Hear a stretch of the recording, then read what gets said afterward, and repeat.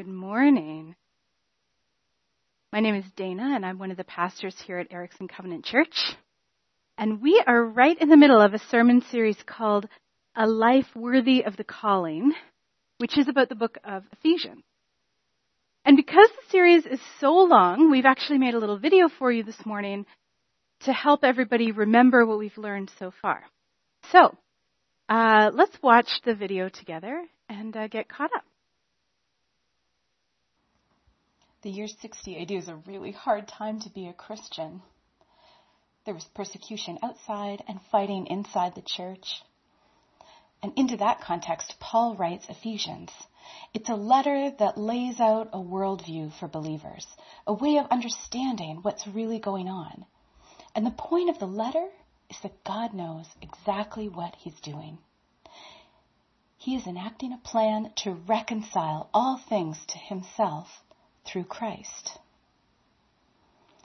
He's going to gather up all the broken, divided, forgotten people and reconcile them to himself through Jesus. It started when God raised Jesus from the dead and seated him in the heavenly places and put everything we're afraid of, everything that has power over us, under his feet. And the church? Well, before we became believers, we were dead in the water. We were stuck, following the course of the world, following the ruler of the power of the air, following the desires of our flesh. We are being carried along by forces we can't even see. Ideas like individualism and consumerism, the drive to make money, being suspicious of a people group, or thinking you're only valuable if you look a certain way. We're all stuck in that current, and it's too powerful to swim against. But God, who is rich in mercy, made us alive together with Christ. He raised us up and seated us with him in the heavenly places. It's like God reaches down and just plucks us out of the water. And more than just being with Jesus, we are his body. The church is so connected to Jesus, we can't be separated. The problem is there are a lot of divisions in the church. Theological differences, grudges, worship styles, racial divides, they all keep us cut off from one another. But how can a divided body model God's plan for reconciliation? It won't work. Paul says that Jesus has broken down the dividing wall of hostility. He is making one new humanity, reconciling both groups to God in one body. And when that happens, the church can accomplish God's plan. That's why it matters that we learn to love each other. It matters that you shake hands with a neighbor this morning, or that you apologize, or forgive your friend. It matters because the church is the body of Christ, a living example of God's cosmic plan. We're going to show the world that God is reconciling all things to himself through Christ. And it's starting here with us. Oh, that was so great. I just want to say out loud thank you to Micah Greentree, who did the recording and editing of that video, and Matt Quick, who did the artwork. I could not have pulled that off with those two guys. So great job, you guys. Thanks. Now, we have been using these little booklets during this series to take some notes because Ephesians is kind of a complicated and wordy book, and it helps us if we have the text right in front of us. So if you don't have a booklet in front of you this morning, would you just raise your hand? Our ushers are going to be really happy to come and give you a booklet. And, don't be embarrassed. Just put your hand up and they'll bring it to you. And so that you know, what we've been doing is leaving these booklets in our mailbox file folders by the front door. So if you want to leave it so you don't forget it, you're welcome to do that. Now, before we get right into the scripture today, I have a question for you. Do you know who your life is for? What are you here for? And, I'm not looking for the standard answer for Jesus, although that might very well be true. What I mean is, who do you extend yourself for? Who do you sacrifice for? Who would you be willing to suffer for? Maybe your spouse? Maybe your kids? Anybody else? It's a really important question. And actually, we all have to face it at some point in our lives. There's a psychologist whose name is Erik Erikson, and he is famous for this idea, this concept he created called the stages of psychosocial development. And basically what Erikson proposed is that over the course of our lives, we have to resolve a series of crises. And if we resolve the crisis successfully, then we develop a virtue that we need for a successful social life. If we don't figure out how to resolve the crisis, there might always be a gap.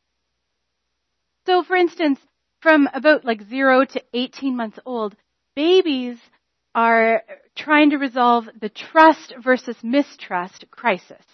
They're trying to decide and figure out, is the world a safe place by and large? Or is it dangerous and unpredictable? And the way that they resolve that crisis is by looking to their primary caregiver. And if that relationship is strong and stable, then they can resolve that crisis. And the virtue that they develop at that age is hope. So if they resolve it successfully, then for their whole lives, every time they face challenges, every time things seem unpredictable, they have within them hope that things will settle down, that they'll work out. And that's so helpful. Well, in adulthood, and usually between about 40 and 65, although that's, a little murky, it can be different. In adulthood, we're resolving a crisis called generativity versus stagnation. And our work in that season of our lives is to create and nurture something that will outlast us. It's sort of like working on your legacy. And the most obvious thing that people do, of course, is they raise children, right? You create and nurture this whole little set of people who will outlast you. But it's also what's going on when you coach a sports team or create a benevolence program, or you set up a trust fund, or you give to a capital campaign and they're going to build a new dining hall at the camp where you went when you were a kid, right? All of that is work that will outlast you and benefit others. And the virtue that we're developing in this season is care. We come to care about something or someone more than ourselves. And we learn to give of ourselves for a bigger cause. So, who is your life for? Let's hold on to that question. Today we're looking at Ephesians chapter 3, verses 1 through 13. And it's 4 or 5 pages into your little booklet, but just look for the title, Ephesians 3, 1 to 13. Let me read this for us, and then we'll notice some things together. This is the reason that I, Paul, am a prisoner for Jesus Christ for the sake of you Gentiles. For surely you've already heard of the commission of God's grace that was given me for you, and how the mystery was made known to me by revelation, as I wrote above in a few words, a reading of which will enable you to perceive my understanding of the mystery of Christ. In former generations, this mystery was not made known to humankind as it has now been revealed to his holy apostles and prophets by the Spirit. That is, the Gentiles have become fellow heirs, members of the same body, and sharers in the promise in Christ Jesus through the gospel. Of this gospel I have become a servant according to the gift of God's grace that was given me by the working of his power. Although I am the very least of all the saints This grace was given me to bring to the Gentiles the news of the boundless riches of Christ, and to make everyone see what is the plan of the mystery hidden for ages in God who created all things, so that through the church, the wisdom of God, in its rich variety, might now be made known to the rulers and authorities in the heavenly places. This was in accordance with the eternal purpose that he has carried out in Christ Jesus our Lord, in whom we have access to God in boldness and confidence through faith in him. I pray, therefore, that you may not lose heart over my sufferings for you. They are your glory. So right off the bat, I notice Paul's soft spot for Gentile Christians. Did you see that? In verse 1, he says, I am a prisoner for Christ Jesus for the sake of you Gentiles. He's bound to Jesus, but not for his own sake, for the sake of the Gentiles. And in fact, for Paul, it's not just being bound to Jesus in the spiritual sense. He's literally in prison. And he says he's there for the sake of the Gentiles. And then at the very end of verse 13, he says, don't lose heart over my suffering for you. They are your glory. Don't be upset, he says, or feel guilty that I'm in prison for your sake. I don't feel bad about this at all. This is your glory. Now that seems like an unusual response to being in prison, doesn't it? How on earth did Paul come to that place? Well, in verse 2 and 3, he says, this is kind of funny, I think, surely you have heard already of the commission of God's grace that was given me for you, and how the mystery was made known to me by revelation. So he's basically saying, surely you already know all about this story. Well, maybe they did, the people listening to Ephesians, but I don't think we necessarily know. So let's take a couple of minutes and look at Paul's story. The first time Paul shows up in the Bible is in a book called Acts of the Apostles. It's telling the story of the first few years of the church after the death and resurrection of Jesus. And the apostles, 11 of the 12 men who were closest to Jesus, are doing incredible things. They are spreading the message that Jesus rose from the dead and people are free from their sins. They're preaching, they're healing people. There are these incredible movements of the Spirit such that people are selling their property and giving the money to be distributed among the poor. Thousands upon thousands of people are becoming believers every day. It's such a massive movement that the Jewish leaders start to really get worried. I mean, if there's a riot or an uprising from this new group, it could cause so much upheaval that the Roman government would revoke all the special privileges they'd granted to Jews to live according to their own tradition. So, the Jewish religious leaders start coming down hard on the Christians. They arrest the apostles and throw them in prison. They beat them in public. They make them stand before the highest courts, and they even stone them. In Acts chapter 8, there's a story of a Christian named Stephen who is stoned. And here's what it says. They dragged him out of the city and began to stone him.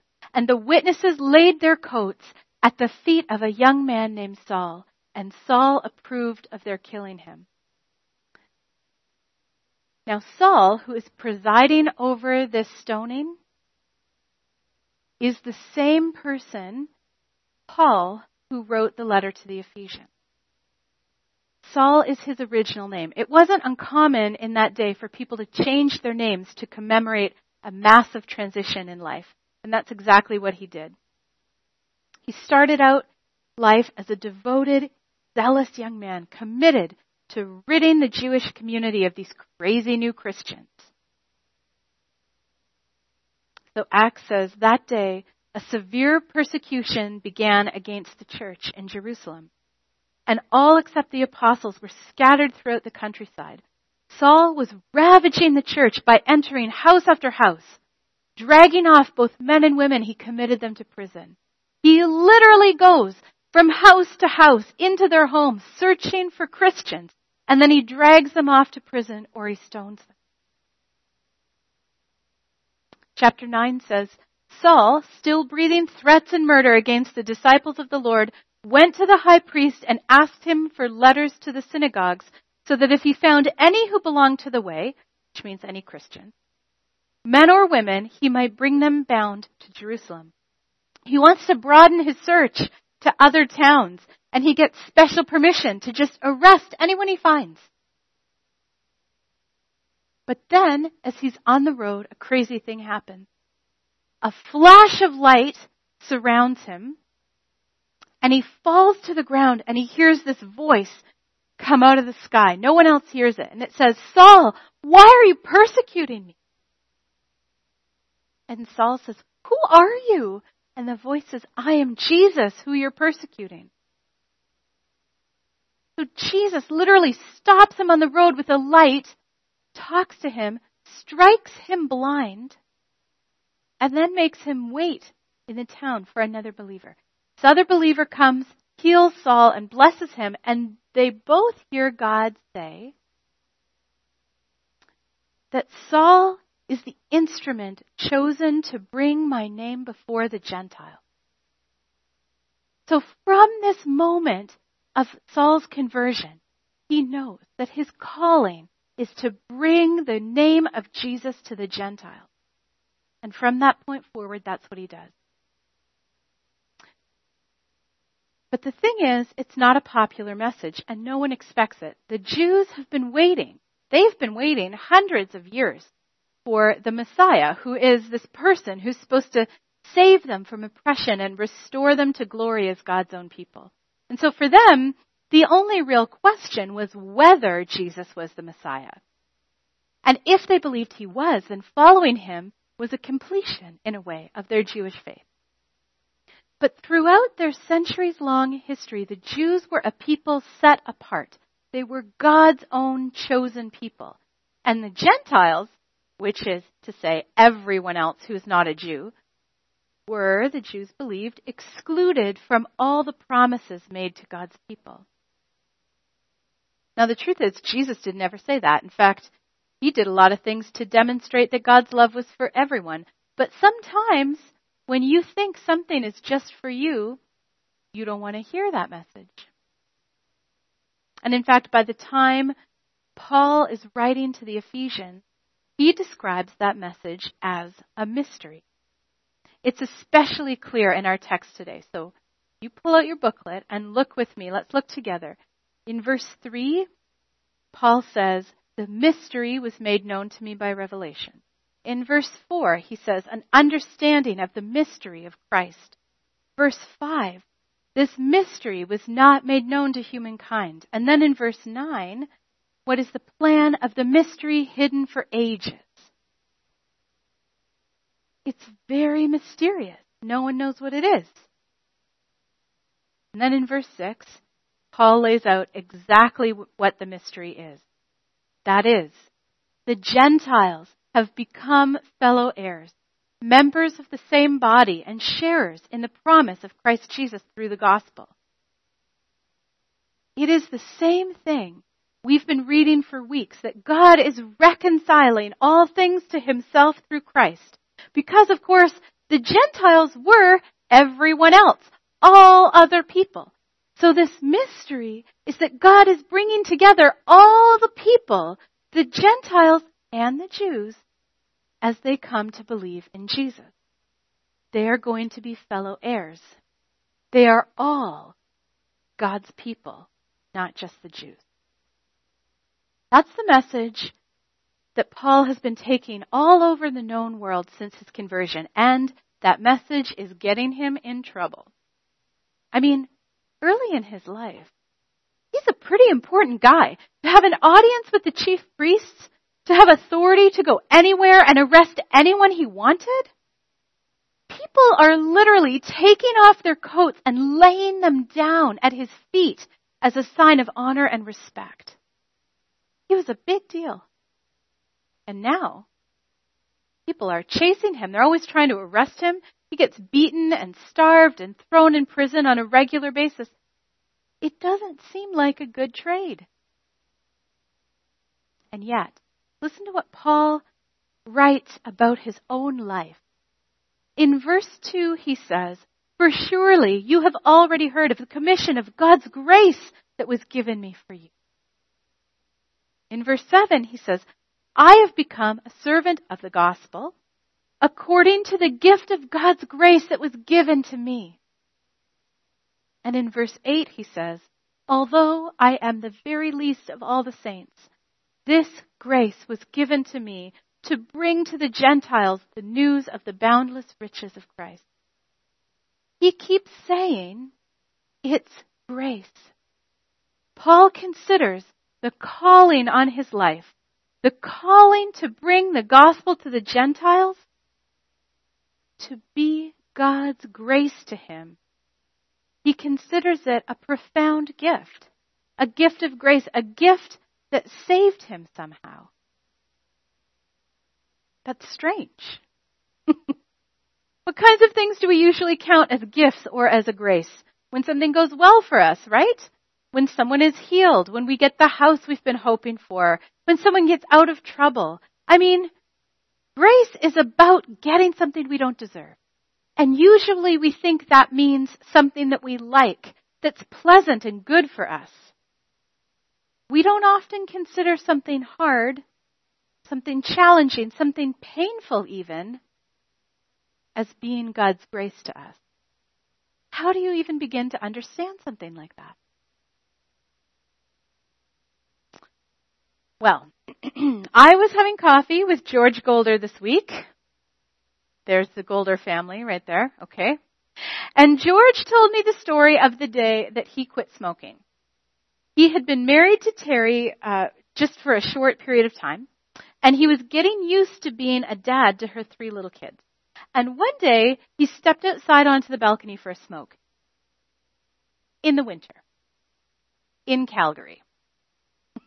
So, it was freezing. And he said he was standing there, hunched over in the wind, shivering, smoking, when he suddenly looked up and noticed all 3 kids lined up at the patio door, their noses pressed against the window, watching him. And he said, I just stopped and I thought, what am I doing? These kids look up to me and I'm teaching them that smoking is worth freezing outside for. That's crazy. I'm done with this. And he crushed up his pack of smokes, walked inside and told Terry, that's it. I'm not smoking anymore. They both quit that day, 21 years ago. Impressive. Well, I think that day, or sometime in that season, George resolved the generativity versus stagnation crisis. He decided to do something that would outlast him. He decided who his life was for. And listen, I just want to say, if you don't know George Golder, you're missing out. He embodies the father heart of God. He loves his kids more than anything except maybe his incredible wife. And he would do anything for them. He knows who his life is for. That day on the balcony, the calling on his life to be a father saved him in a very practical way. It was God's grace to him because it changed him. And I just want to be clear, I'm not picking on smoking. I couldn't care less if you're a smoker. I mean, it's not good for you or anything, but it's not like a moral issue. It's just an example. Parenthood saves us in all kinds of ways. Where we were selfish before, we become concerned with others. We do, right? I know you do, because how many parents truly want to play Barbies again, or sit at a splash pad, or watch their kid play another hour of Minecraft on the computer? You are doing that for the good of someone else. Where we were impatient and harsh, we become gentle and kind. Where we were fearful, we become courageous. And I know it's not every story. Not every parent rises to it. I'm aware of it. But when it's working, parenthood saves us. It makes us better. when our lives are for someone else. Paul wasn't a parent, though. We're fairly sure he wasn't even married. But that's what he's talking about. The calling on his life to bring God's love to the Gentiles saved him, changed him, made him better. In fact, it made him who he was meant to be. I am a prisoner for Jesus Christ for the sake of you Gentiles. Don't lose heart over my sufferings for you. They are your glory. Paul knew who his life was for. And his calling was God's grace to him. So, let me ask you that question again. Who is your life for? For your kids, maybe? For the people you work with? For a particular cause? For your grandchildren? All good answers. But Paul has another idea. He sneaks this into the letter. You have to read carefully to see it. He's talking a lot in this passage about the mystery being revealed or made known. So I always mark words like that, like seeing, revealing, made known, with like a little I over top. So you can steal that for your manuscript if you want. But let's just track those through together. In verse 3, we see the words made known, and then right away, revelation. In verse 4, we see understanding, and then later, made known. And then revealed in verse 5. And then in verse 9, the word see. In verse 10, the word made known. It's all the way through here a lot. He's really highlighting the mystery being revealed.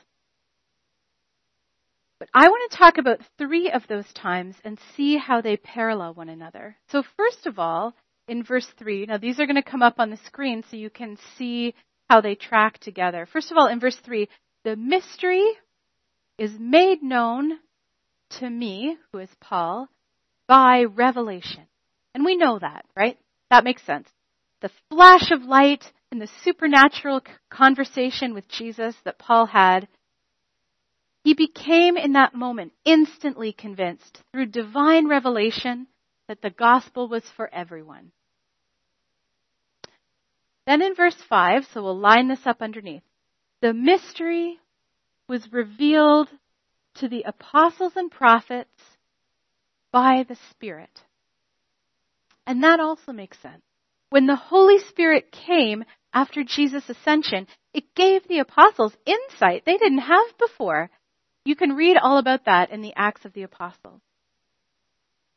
Finally, verse 10 says, the mystery, actually verse 10 says the wisdom of God, but if you track that sentence back, the wisdom of God is referring to the mystery. So, the mystery or the wisdom of God was made known to the rulers and authorities in the heavenly places. And we talked about those guys a little while ago. That's like the entire spiritual realm.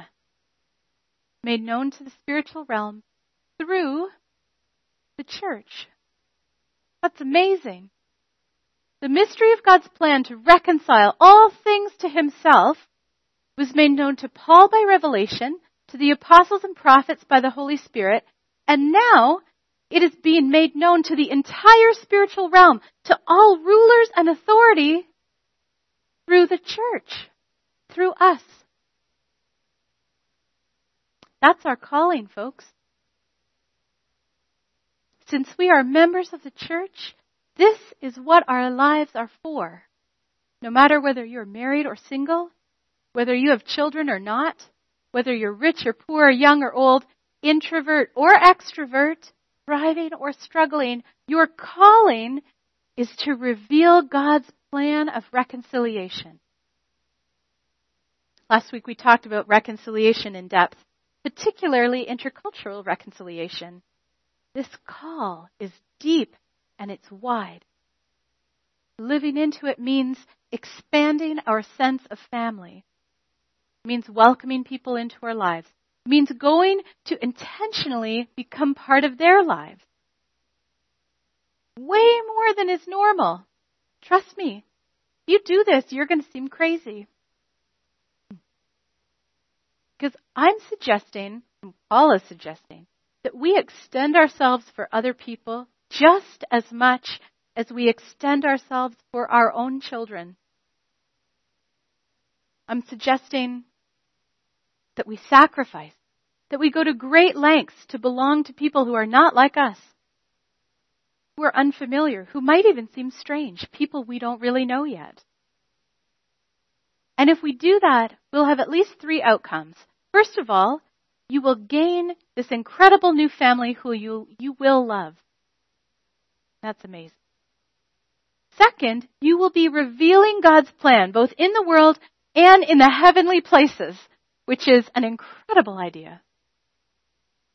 And finally, you will discover God's grace to you. You will find that you are being saved. You will be saved from a small life. You will be rescued from independence and privacy, which we say we like, but often end up in isolation and loneliness. You will come to find out who your life is for and who you are really supposed to be. It will change you for the better. Now, maybe as I've been preaching today, or as you've been listening to the whole series, you've had a sense of who God is calling you to, a particular person or an age or ethnic group, or a collection of people you know from school or work or just around town. If you know, take a second to write that down in your book so you remember. When I was 21 years old, I went to Mexico on a missions trip. I was with 8 other people for a month, and we spent part of our time at an orphanage where I met a 3-year-old boy named Kaya. Here he is. This is Kaya's picture, and yeah, isn't he cute? And this is my friend Andrew beside him, and Andrew is teaching Kaya how to make a gorilla face, so they look amazing. Kaya was this gorgeous, funny, gregarious, loving little boy. I was enthralled with him. And Kaya means shut up in Spanish. He was called that because it was the only word he responded to. It had been yelled at him so consistently by the time he was 2.5 that he thought it was his name.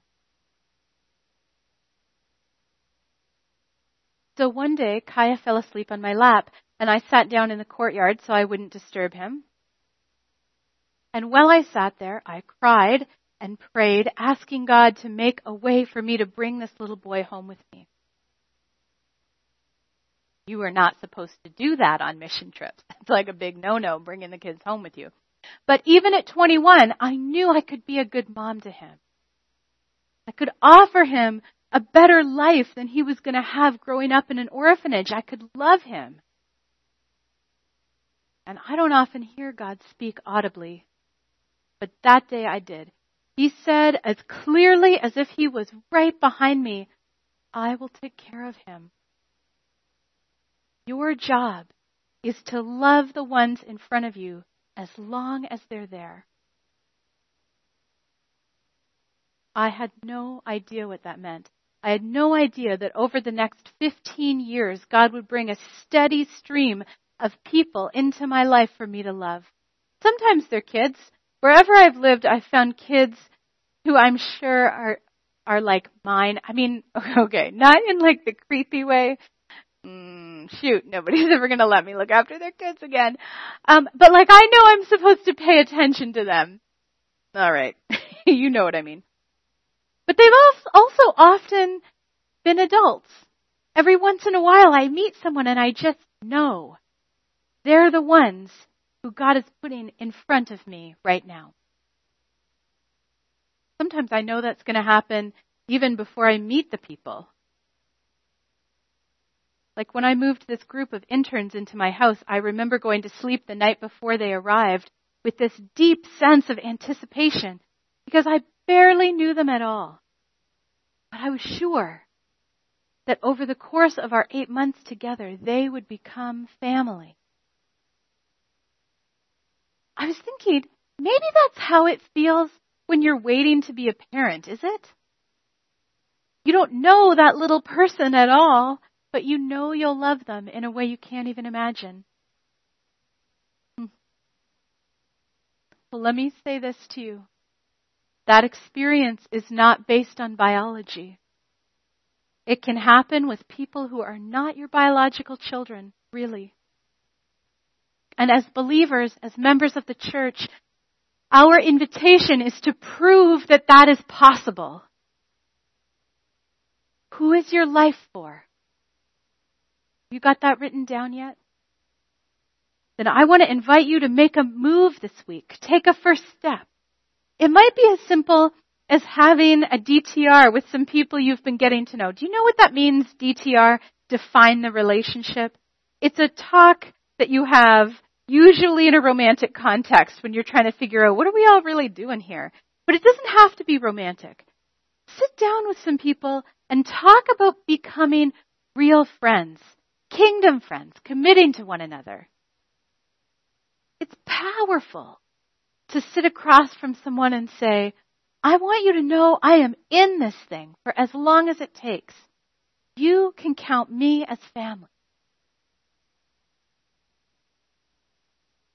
Or maybe you're starting a brand new friendship. Or you're learning about a new group. Well, go ahead and make a first step this week. Throw yourself into it.